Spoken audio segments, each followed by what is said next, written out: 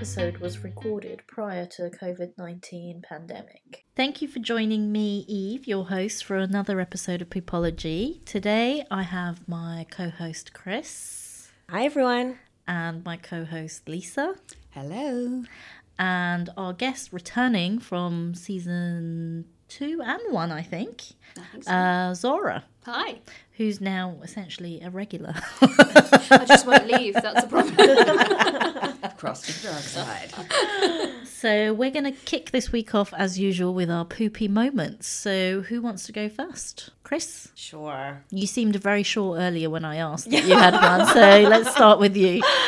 Okay, so last week I was on my way to meet some friends, and per usual when I'm out I have my 4-inch heels on, and going down the escalator, and then right before I finally got to exit, my heel got like completely stuck in one of the grid things, right? One of the little grid things, and legit my foot fell out of the shoe. Oh my god. So thankfully no body parts or anything were injured, but it was, needless to say, a very embarrassing moment, and I was able to get the shoe out of it in one piece and not have to walk around London like half barefoot. Well, I mean, I used to wear stilettos quite a lot, and I always had that problem with escalators, and I always used to think, why are they designed like that? What is why can't they be flat? Yeah, what is the purpose of these grids that your heels just get stuck on? I just think you're not supposed to wear heels on the tube. Seriously. Everyone I see on the tube with high heels, I'm like, have you lost your mind? I used to do there that is no all need. the time. Daredevils. But I can't. I used to go to work like that all the time. I have a friend who got her heels stuck in the lift elevator going down. Oh my god. And all everyone did was scream at her for holding them up. Oh my god. Welcome to London. Wow. Yeah, that was a little bit worse than me. That gave me the fear. I was like, I am never going to be that person. Yeah. Because she said it was not only the most embarrassing moment of her life, but people were mean. Yeah. They were really Yes, rude to her. You were inconveniencing them, clearly. Yeah, but your foot's stuck. I mean, that's hardly like out of choice. I just decided to be stuck here in the lift. I just don't like to carry extra shoes around. It's extra luggage. So I don't know. Yeah. Next thing, I think I need to like walk on my toes or something. Yeah. Or be extra cautious that like I'm not gonna fall into some like privet or whatever. And I don't know if it's irrational, but I feel like those grooves are there to collect rubbish and, I don't know, gum and stuff so that it doesn't get stuck. I don't know if that's irrational. Really? But everywhere else, the ground is flat. It's okay for everywhere else to be dirty. It's just the escalators we like clean. I don't know. I just think they should just remove them for the purposes of people with high heels. Yeah. I might start a petition. I'll sign it. Be the first one to sign it. Trust me. So Zora, what's your poopy moment? Well, I had one already, but I think I'm going to change it in light of the story we just heard and in light of the episode we're doing today, because the poopy moment I just remembered is when I was on the tube once, and I have generalized anxiety disorder, and this was maybe a year ago. My anxiety was not doing very well, and there was a point at which I thought I was going to faint on the tube, and it was a rush hour, packed tube, it was not pleasant. I thought I was going to faint on the tube, and so I said to the woman next to me, I think I'm going to faint. I didn't know who she was, and she kind of said, oh, okay, well, let's get you to sit down. So somebody got up, and I sat down, and when we got to the stop, I could half see, and people helped me get up and then get off the train, and I sat down on the platform, and I opened my eyes, so I'm just sat leaning against the wall. I opened my eyes, and I saw this tube carriage of, I don't know, I could probably see maybe 30, 40 people standing right in front of me, just staring at me while the door was closed, and I thought, I'm half dead here on the floor. Yeah. Nobody gives a crap. And Yeah. that was such a poopy moment. Wow. And people were so mean. But the reason I tell the story is because there's also a little bit of hope in it. Because then what happened was one guy from down the carriage got off the train, came over and said, are you all right? And I was kind of like, And so he went off and got somebody from the station And I guess the moral of the story is that people can be really, really mean, but it just takes one person to make that difference, to make it okay. Very That's true. Story. Very- You know, you say it was a poopy moment, but when I think about it, like what I hate the most is sometimes I see people, something's happened to them on the train and they're on the platform and there's like a TfL person with them. And then there's just this crowd, you know, around them.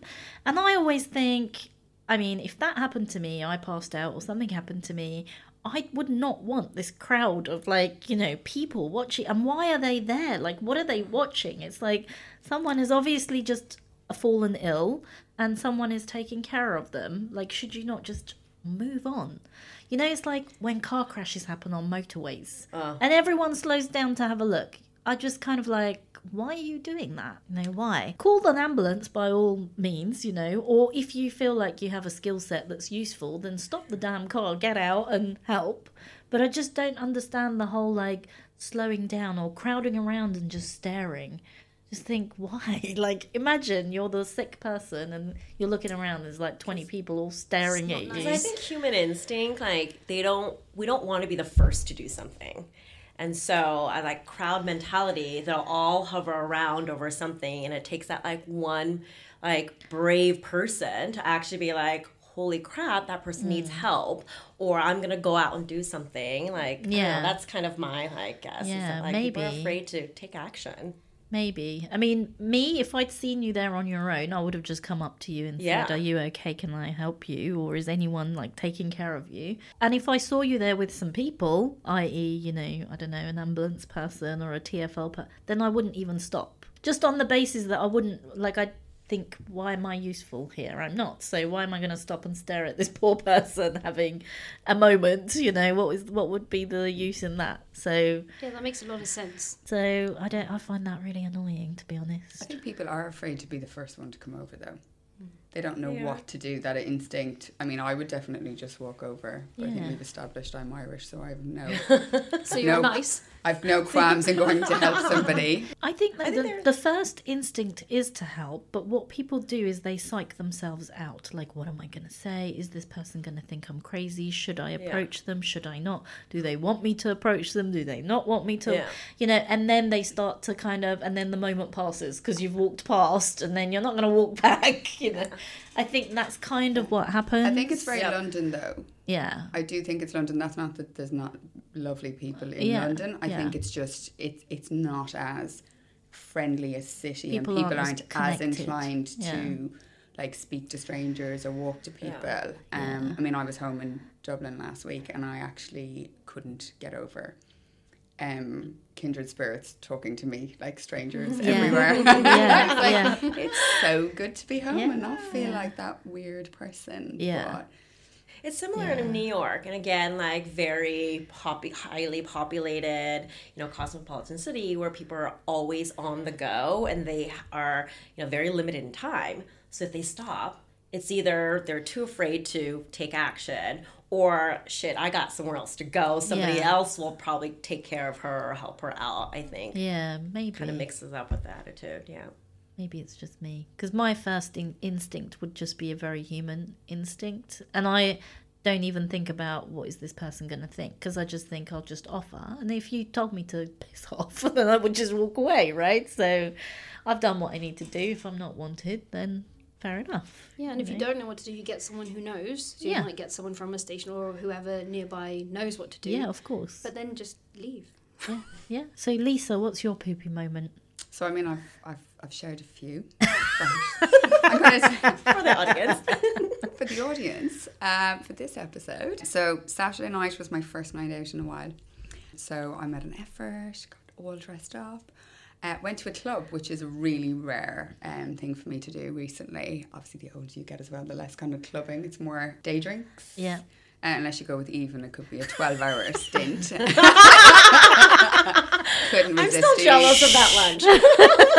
If she tells anyone that she doesn't really drink alcohol, it is a lie. I was lulled into false security You know, it was that just day. a bizarre day because I really don't drink that much alcohol. And even Uzma was like, how the hell did you do that? You don't normally drink that much. I was like, I don't think know. I've ever seen you drink. Yeah. I don't know. I don't know what happened. I was obviously in a good mood. Well, now I've just told everybody, so everybody is worried.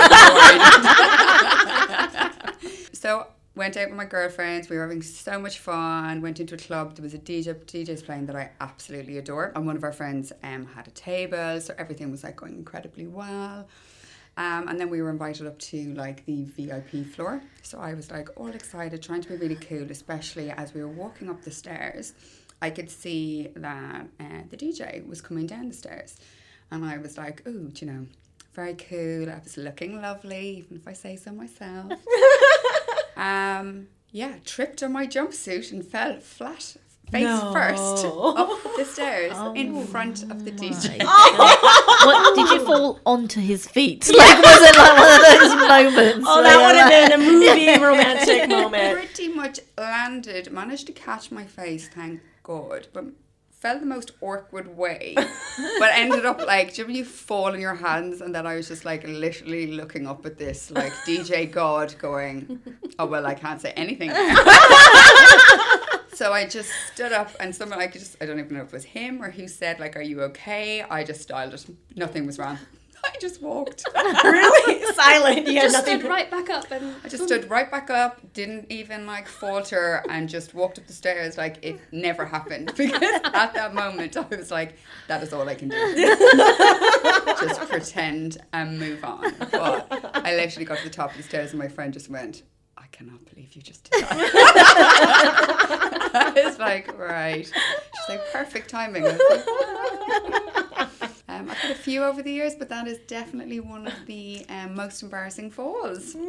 It's like a thing though, isn't it? Just when you're having a moment like that, something stupid happens. Like I'm one of those people, like normally not klutzy at all, but as soon as I have like that kind of an opportunity or a moment and I'm trying to be all cool, it all goes wrong. You know? Like, it all just goes terribly wrong. So I'm going to follow on actually, because I have a similar but not so similar story, but of the same gist. So a couple of episodes back, I was actually talking about this holiday I had in Morocco, in Marrakesh, with the funky bus. So same holiday, after we actually arrived in Marrakesh, we're staying in this lovely riad, you know, really beautiful boutique hotel thing, and they have like one of these dip pools in the middle of this courtyard, like really beautiful, and it's open till sort of quite late at night. So in the evenings all these people are kind of like dotted around with little you know, they've got it really pretty with candles and stuff, and some people are like serenely swimming in and up in this dip pool thing contraption. So and as we were checking in, I saw this guy. Kind of thought, that guy is quite cute. He was sort of sitting in the courtyard reading his book, and I'm like, oh, I wonder if he's here alone. Later in the afternoon, like we went out, did some sightseeing, came back, and you know, there he is again having his mint tea. And I said to my friend, oh, I'm just going to have a mint tea in the courtyard. I'll see you later. So I sat there for a little while. I was just waiting to see if anyone's going to like come and sit with this person to see if he's on his own or not. And no one came, so I thought, oh my God, this might be my lucky day. You know, I think this guy is single and he's so cute, and how do I talk to him? What do I say? At one point, it's just the two of us alone in this courtyard, and it's not very big. I think there's like 12 rooms in the entire riad. So, you know, it's a small space. So I had the opportunity to kind of like say something, but I just couldn't quite pluck up the courage. And then I thought, oh, you know what? I'm going to go and put my swimming costume on and like get in and have a little dip in this pool. So I went and put my sexiest bikini on and got into this pool. You know, like in the movies, like step by step down the steps. You know, 1 step, 2 step. I love it. And then I like dipped my hair in, came out like a little mermaid. You know, hair all slicked back. I was thinking, God, I look hot. This guy's gonna like really talk to me by the end of this. I'm sitting on the side with my hands up on the side of the pool thing, you know, and suddenly I feel like a little twitch in my nostril. You know, I'm like, oh, I think I'm gonna sneeze. So I thought I'll just sneeze, not realizing that I wasn't standing far enough away from the side of the pool. And because it's one of those dip pools, it's like really high, like up here. And as I sneezed with force, I hit my forehead, slap bang on the side of this pool. And you could hear it, like you heard it. You know, it was like, dung. You know, you just could hear this, like, full-blown headbutt the side of this pool. Smooth. And I'm right in front of this guy, like, who's basically sitting there looking at me, because the whole time I'm, like, looking at him, flicking my hair around and whatever. And it's just us two again, and he's looking at me, I'm looking at him. I'm like, hey, I sneeze, hit my head on the side, and then similar to you, I'm like, that really hurts. Do I like, say ouch, or do I pretend I feel a headache coming on? Basically, I must have looked like a complete idiot. He must have just been thinking, what is what is happening here? Did he not even say, are you okay? No, he was just and I think he was trying not to laugh. You know, at one point I think his face looked like it was going to laugh, and then he thought, I better not, because we got full on eye contact. I just kind of turned around. I really didn't know what to do. Rushed out of the pool, put my towel on, went to my room, and obviously banging headache. And I was like checking out because it felt like I'd literally cracked my forehead. Checking out my forehead, can't see anything, whatever, go to bed, totally embarrassed. Next morning, wake up and I have a black line across my forehead. Literally a bruise, like, across my entire forehead. And of course I have to go downstairs for breakfast, and of course he's sitting there, and of course no amount of makeup is going to cover this. And even if other people are like, oh, that girl, what did she do to her head? He's thinking, that was that girl from last night. Looked cute until she headbutted the swimming pool. That is too funny. Yeah. I love that. No, even the concussion, you were still like, no. Well, you heal beautifully. Your forehead does not look scarred at all. Oh my god. So it was pretty hideous, really. I wonder if there's this parallel stories with both of the last two stories, actually, where there's, you know, some guy saying, well, actually, I was walking down these stairs and this woman just fell to my feet, got up and just continued walking. Well, there was this woman who was doing these amazing things in the pool, and then she headbutted the pool and then just left. I think there definitely is a parallel story, and I think it's, you know, I'm sure it's hilarious. I'm absolutely sure it's hilarious. I'm disappointed that he didn't try and check that your head was all right. I think he was just shocked. I know. And at the same time, like, wanted to laugh, and at the same time was just like, I can't compute this situation, you know, not quite sure what is going on here. So yeah, it was a really, really embarrassing moment. That's all I can say. It was a proper embarrassing. So, yeah. I mean, needless to say, I learnt a very good lesson, though. Now, when I need to sneeze in the pool, I always take a step back. Always. Like, I make sure I'm in the middle of the pool, like there's nothing around me. Actually, in the middle of the pool. Submerge underneath the pool. You've taught us all a lesson. I think you'll all be taking a step back from now on. Okay, so swiftly moving on.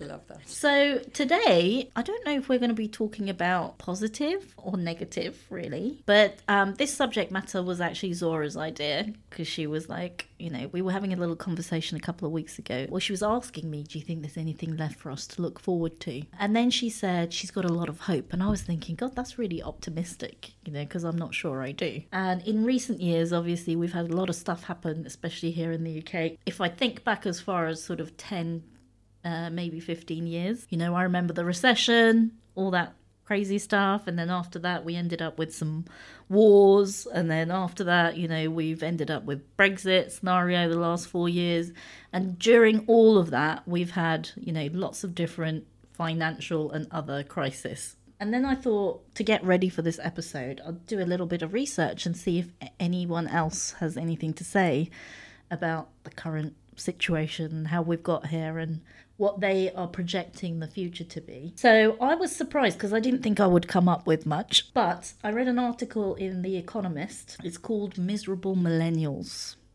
So apparently, Deloitte have done a survey, and they surveyed a bunch of people from 42 different countries to see how they feel, about the world currently.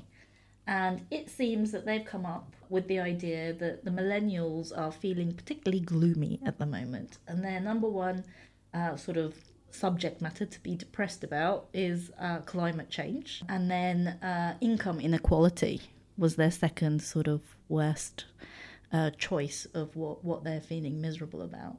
And then I looked up some other articles. I read something in The Guardian. It was titled, "They Will Never Have It So Good Again." And this was also looking at young people and, what they have to look forward to and how things have changed. So talking about how young people now are leaving university with more debt than ever before. They're not able to buy houses like they used to before. The requirement on deposits is higher than it was. The cost of the property is higher than it was. And that the salaries have kind of almost stagnated in the last sort of 9 years. Not many people have had pay rises and stuff like that. This article was also giving quite a gloomy, image, especially for younger people. I mean, when I say younger people, even our generation was included in that. So the article talks about how even a lot of 40-year-olds can't afford to purchase their own home, whereas previous generations, what they felt like was that they had it better than their parents, and they had it better than their grandparents, and because they had, obviously, some people's grandparents were probably around during the war, so they had a lot of problems, obviously, during that, as well as shortly after that.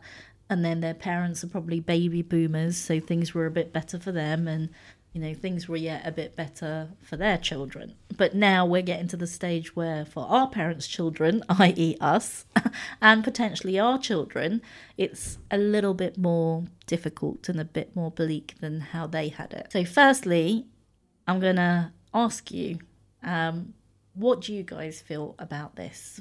Do you think that these articles and the way that they've, touched on these things is very real? Do you think that it's not so real? What are your thoughts about it? I personally think it's just an evolution. I think there's pros and cons, but I don't think you can say it's completely bleak in the future. It really depends on how you're going to look at things. Because if you look at, the amazing things that have been done from a science perspective, or the cures that have come out that didn't exist when our parents were younger or our grandparents were younger, that's incredible. That's something that we won't have to suffer. I mean, they're coming up with cures for diabetes. They've done a massive amount of research on Alzheimer's, that they're one step. It's not that they can cure it, but they can identify it quicker, which means they can help quicker. And I just think you really have to stand back and yes, it's harder to buy a house and things are more expensive, but there's also incredible things going on at the same time. And honestly, I think if we all fixate on the negatives, we just never get out of bed.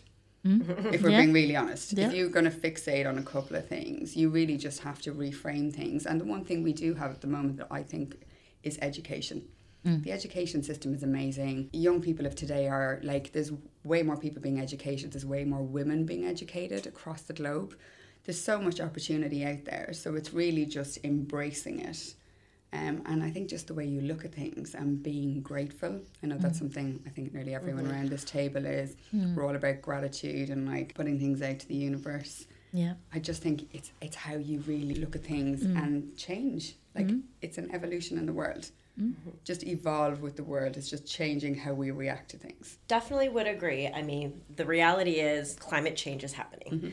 Unless you're Donald Trump and such, may not believe in it. It's not happening for him. But yeah, and totally true that, and we discussed this, I think, in an earlier episode with your mother about how, yes, education is so much greater now, but the truth of the matter is the younger generation are coming out with more and more debt. But anytime that I personally read, and I actually, believe it or not, choose not to read typical local news or watch the local news, because news organizations can be very much one-sided and have a certain agenda and propaganda. And so while it's realistic, I think there's so much, to your point, a lot of great that's happened. The younger generation definitely, I think, have a lot more negatives against them, but they're also some of the most, like, I think, brightest cohorts of all time. They are the most socially responsible and driven population that have actually created some of the most innovative companies, I think, including in social enterprise, and have that passion. And I think that, like, that empowers them.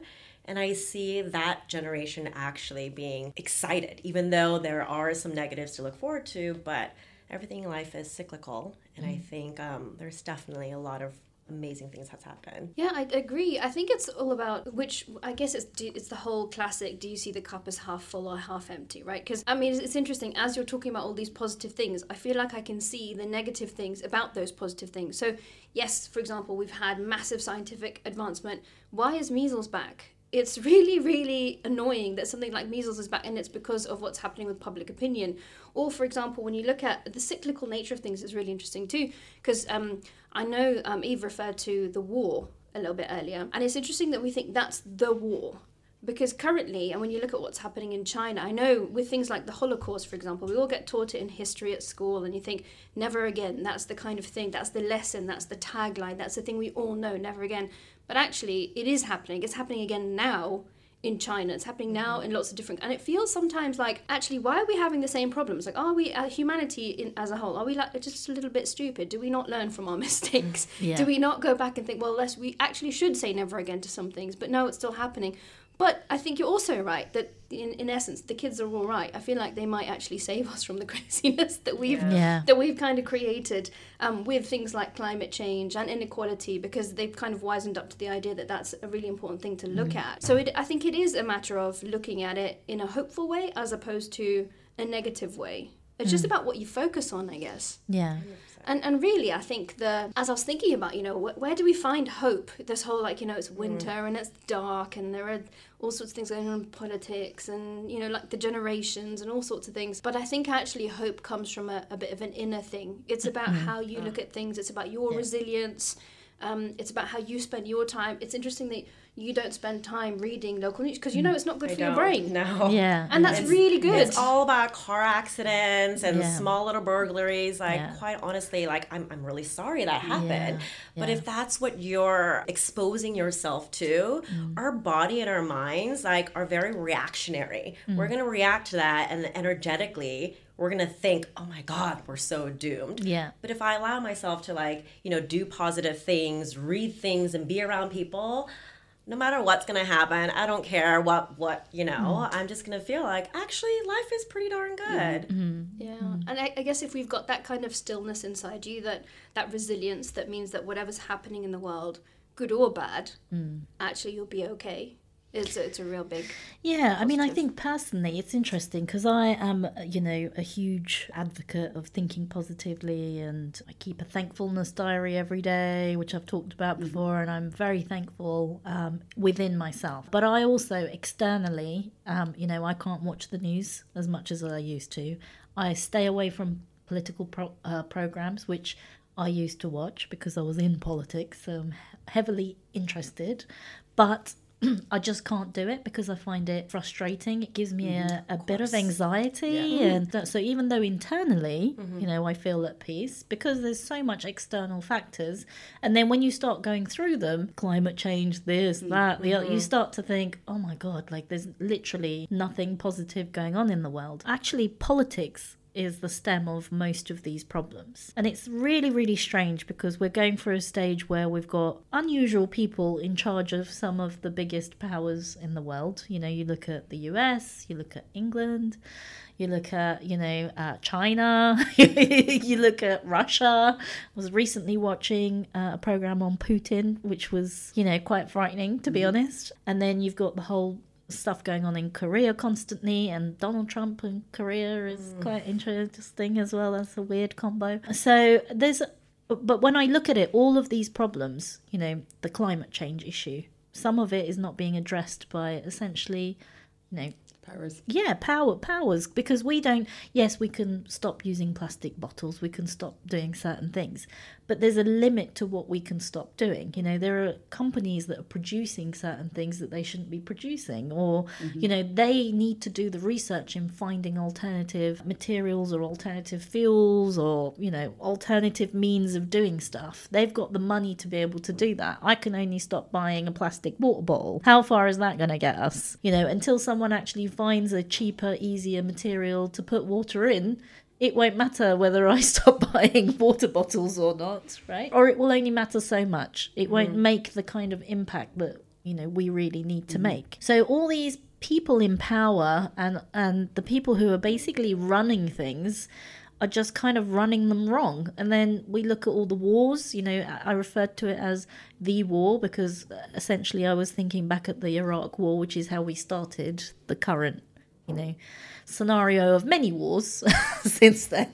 But again, you know, this is our government, we touched on this on another episode, is spending billions and billions of pounds on war, when we're not spending the same on our NHS or on anything positive really, or on finding research for you know, plastic, finding alternatives to plastic or alternative fuel sources or anything that's good for the environment. So why is it that there's like 10 people in the world that have all decided that they're going to be some sort of evil masterminds and spend all their time and energy governing, you know, 10 of the superpowers of the world into just a pile of crap, if I can be quite frank. Yeah. And none of them are focused on anything positive, anything good, anything that actually saves our future in many ways, you know, whether economically or environmentally or in any way.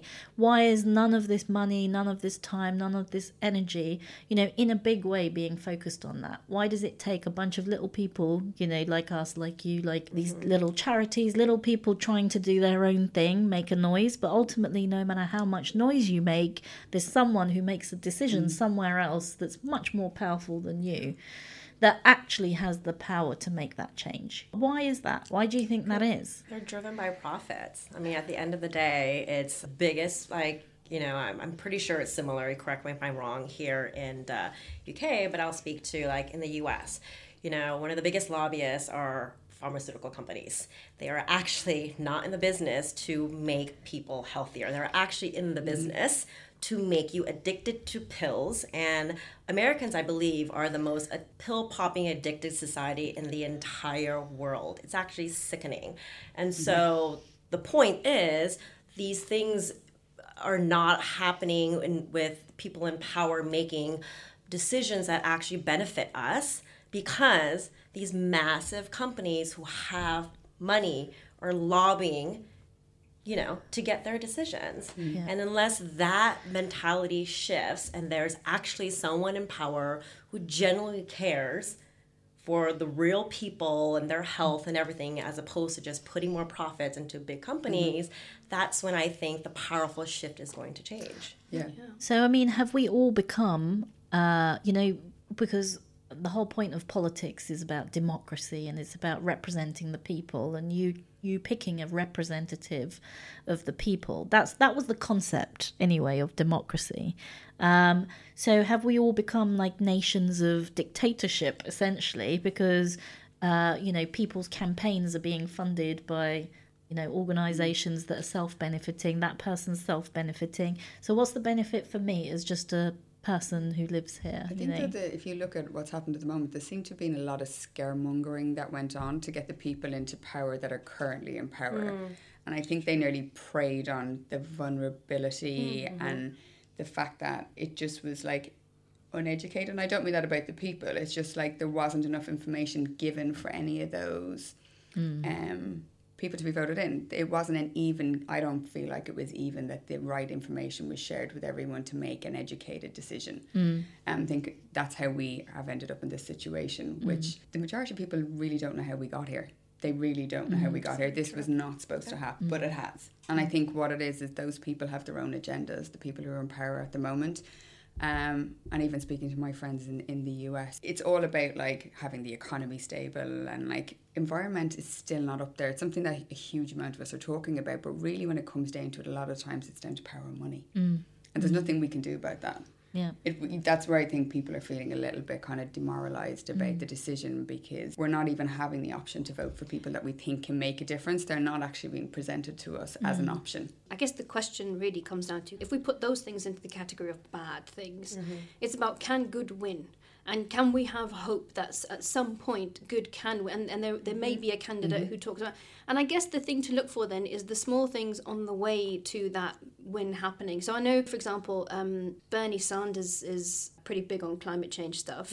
And the thing that gives me hope about him, it's not about whether he wins or not, and I don't know enough about American politics to know whether that's a thing. What I do know is that his campaign was funded by so many tiny weeny donations. It's people giving their sort of $5 or $10 and that sort of thing, which actually has given him enough of a platform, if I'm right, to be able to be on the stage with the big boys who are funded by pharma and oil and gas and all that sort of stuff.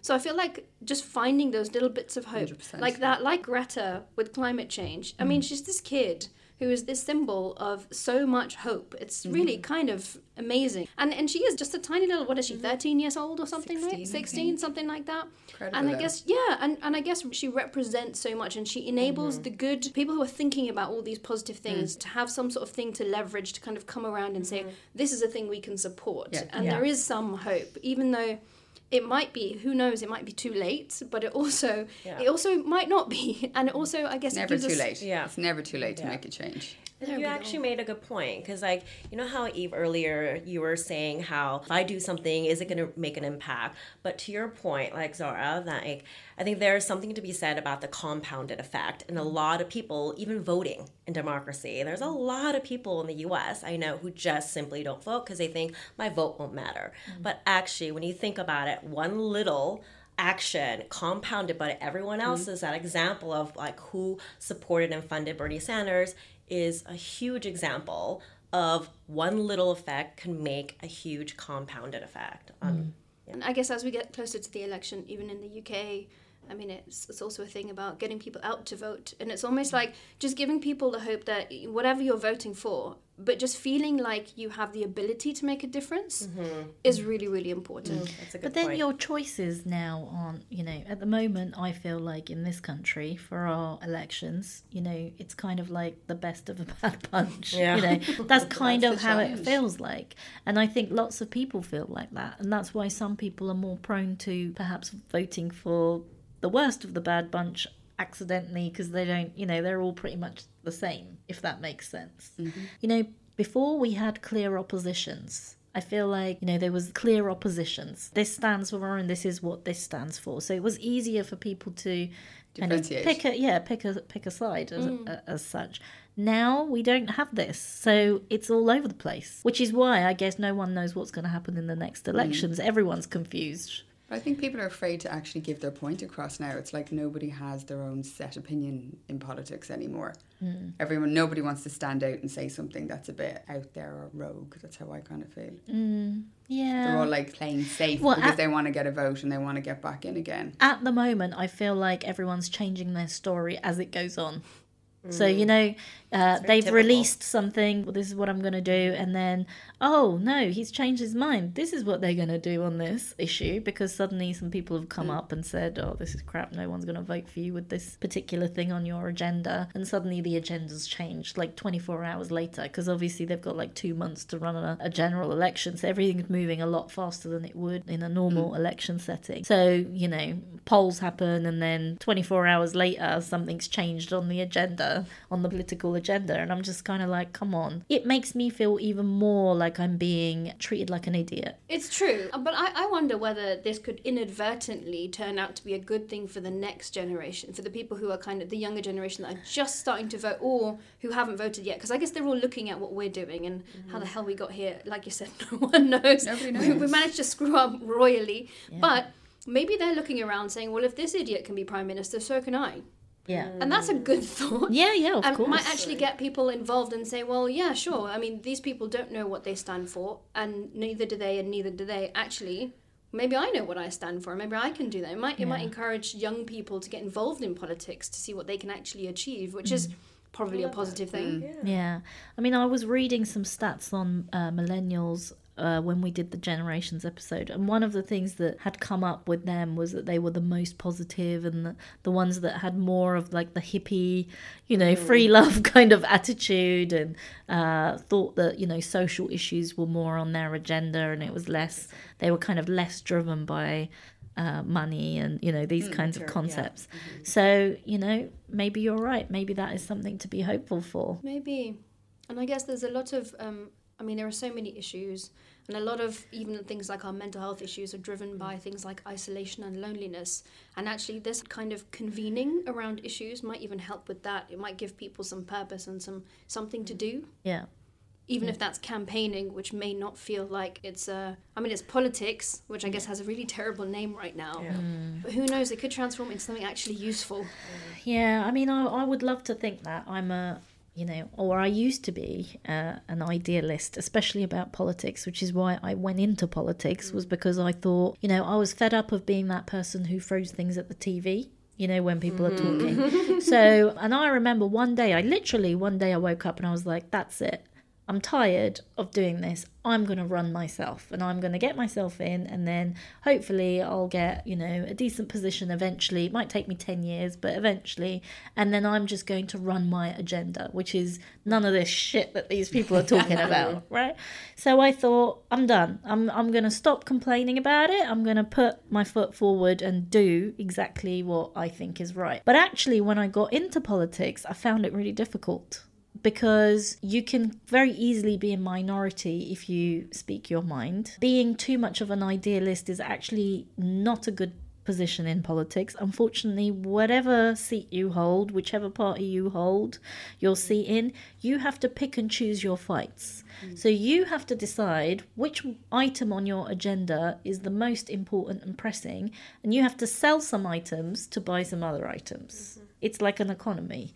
So you have to vote for something in a way that you wouldn't normally vote for, to support someone else so that they can support your cause later on something you feel. And what they do is they call each other up the day before council assembly, whatever, you get secret messages, they send their PA or someone else comes and whispers something to you. There's all these little groups and little cliques, and that's just at grassroots council level. I'm not talking about MPs, It's frightening though. And even from MPs I would get phone calls from certain people or their people asking me to be at a certain place, or asking me who I was going to vote for, or which issue was I going to, support. And they would greatly appreciate if I supported this particular issue, which basically means vote for this or I'm not going to help you next time. So there's a lot of this, you scratch my back, I'll scratch yours. So you actually have to sell out if you want to be successful. So if you want to be if I wanted to be Prime Minister, if I continued to play that game,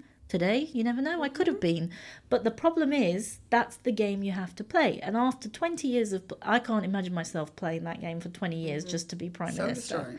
Right? That would just kill me. So after 8 years, I was kind of like, okay, I can't do this anymore, because I'm actually depressed. I'm regularly getting up, talking about stuff that I don't believe is right, but I have to pick. And at grassroots level, it's even harder, because what you're doing is you're picking whether you go. So I went to my own school, because I actually was a counsellor in the area that I went to school. So I went to my own school, spoke to the pupils and spoke to their parents to vote for me. Then later, my council decided that they were going to close that school down. Ooh. And as a counsellor in that area, I had to go to a meeting where all the parents were there and some of the kids were there, obviously really upset that this school was going to close, and where were their children going to go, and the nearest school is, however many miles away, and all these kids are going to have to get 15 buses to get there, and, this thing hadn't been thought through enough. But I was told, you've got a bigger issue on your list of agendas, so if you want this support on this issue, you're going to have to go to that school and tell them, sorry, there's nothing we could do. Ouch. And try to sell them a positive, image. Yeah, I was a very successful politician, by the way, which actually disturbed me more, because it says something actually about you in terms of, if you were successful at convincing people, even in shit that you don't believe, I don't know that that's a good trait. Yeah, so it raised questions to myself about my own personality. I wasn't kind of like, oh, look, everybody in the Labour Party loves me, and, you know, I'm only a councillor and I'm hanging out with Tony Blair, who was like obviously the biggest person in politics at that time. I was more kind of like, why, how, you know, clearly, but why am I good at, like, what does this mean? You know, Who am I? yeah, like, what does this mean about me if I'm good at this and people love me and they're convinced by shit I say, even though I'm not always convinced? What the hell does that say? You know, what does that mean? So I was in some really, really compromising positions on a regular basis like this, where you're just like having to pick and choose certain sides and certain things. And, you know, people are inviting you to be a part of this group and that group. And, you know, I was invited to be a part of like the Black and ethnic minority group, who obviously had a certain agenda to go along with that. And I was a part of that because I'm a part of that community. But then I found that, you know, the other group were kind of trying to suck me in because they're like, oh, you're not like them. Ooh. You know, you're a bit different. You have potential, different kind of potential. So then I would get sucked in by this group, and then I would be like, okay, I don't know what is happening here now. You know, like, which side, like, who am I supporting? And these people are going, well, we're going to support this, this, this, and this. You need to vote with us because you're a part of us. And then these people are going, yeah, but that doesn't make sense, does it? You should vote for this, especially if you want to stay here. Oh, God. You know, especially if you still want to be the number one person who gets to sit next to Tony Blair at the photo shoots, you know, and all this kind of stuff. And you know that, I mean, there's nothing special about having done that other than, you know, it helps your political career along if you happen to be in those kinds of settings when you're just a little councillor. You know, in the world of politics is possibly like the smallest dot. So you have to pick, you know. Then I'm kind of like, no, I'm going to be Prime Minister because I want to change shit. But then I got to do this. Like, I don't really know. It was like the most bizarrest, conflicting, confusing, and quite frankly demoralizing situation. And instead of kind of being the, okay, I'm not going to just talk about stuff, I'm going to do it, I'm going to make it happen, I actually just ended up like being in that situation and still not making shit happen, and then thinking to myself, like, should I be happy that out of my 10 things I got one through? I don't know if like this is something I should be proud of or happy about, or... Well, I have a whole new level of respect for you for not selling out. Like, you went into politics with a very altruistic, like, you know, mindset and hoping to change. And, like, you clearly could have, like, realizing that, like, you had this, like, persuasive, like, you know, skill set of getting what, like you said, you were a good politician. But the fact that you realize that, like, you know, actually everyone else has their own agenda and it's really not to help the little guys. And so the fact that, like, you were able to step away from that and say, like, actually, like, this doesn't even make me feel good. I think you already are making bigger and better changes with all your other initiatives, and knowing that, like, it's actually serving the good, and as opposed to being, like, swayed in a different direction for profits or other people's agenda. Yeah, I mean, it's a great skill set to be persuasive, as you put it, and engaging maybe. But if you are forced to use it for things that you don't believe in, it can be very, very, very horrible place to be in. And I don't know how they do it on a daily basis, to be honest. For 20, 30, 50-year careers, I don't know how. Because no doubt they would have all have had to let go of something. There's no way that there is a single politician who has stayed true to everything that they believed in. At some point, they would have had to have chosen, you know, okay, is this issue the most important thing? And should I just, like, let go of this one for this guy? Because he's going to vote with me on this one. You know, and maybe some people will argue, well, if you can get 3 through out of 10, it's better than 0. Yeah. Yeah. But still, that's just, to me, it was just a very difficult... I mean, my mum was very much like, you're good at this, you should stay in this. And she had that thought. She was like, okay, but this is the world of politics. You're going to have to accept it. And if you get 3 things through, then you should just celebrate the 3 and forget about the 7. I couldn't let go of it. I was just kind of like, I felt like I was selling out, doing, like I said, going to schools and being like, yeah, your school's going to close down. It's going to be great. Don't worry about it. And the whole time I'm like... You'd have to have a set personality, I think, to maintain that long term. I'd find that soul destroying. I just wouldn't be able to do it. And I'm also not very good at lying. Yeah. I guess at the end of the day, it's about the things that made you step away, knowing that that wasn't healthy for you is really, really important. And that's what, Exactly. you know, all those things that they kind of say, you know, mindfulness and meditation and knowing yourself and taking that time. I guess that's the thing that you're trying to do, is to kind of connect with yourself and know what's good for you. And stepping away takes a lot of courage. It really, really does. Yeah.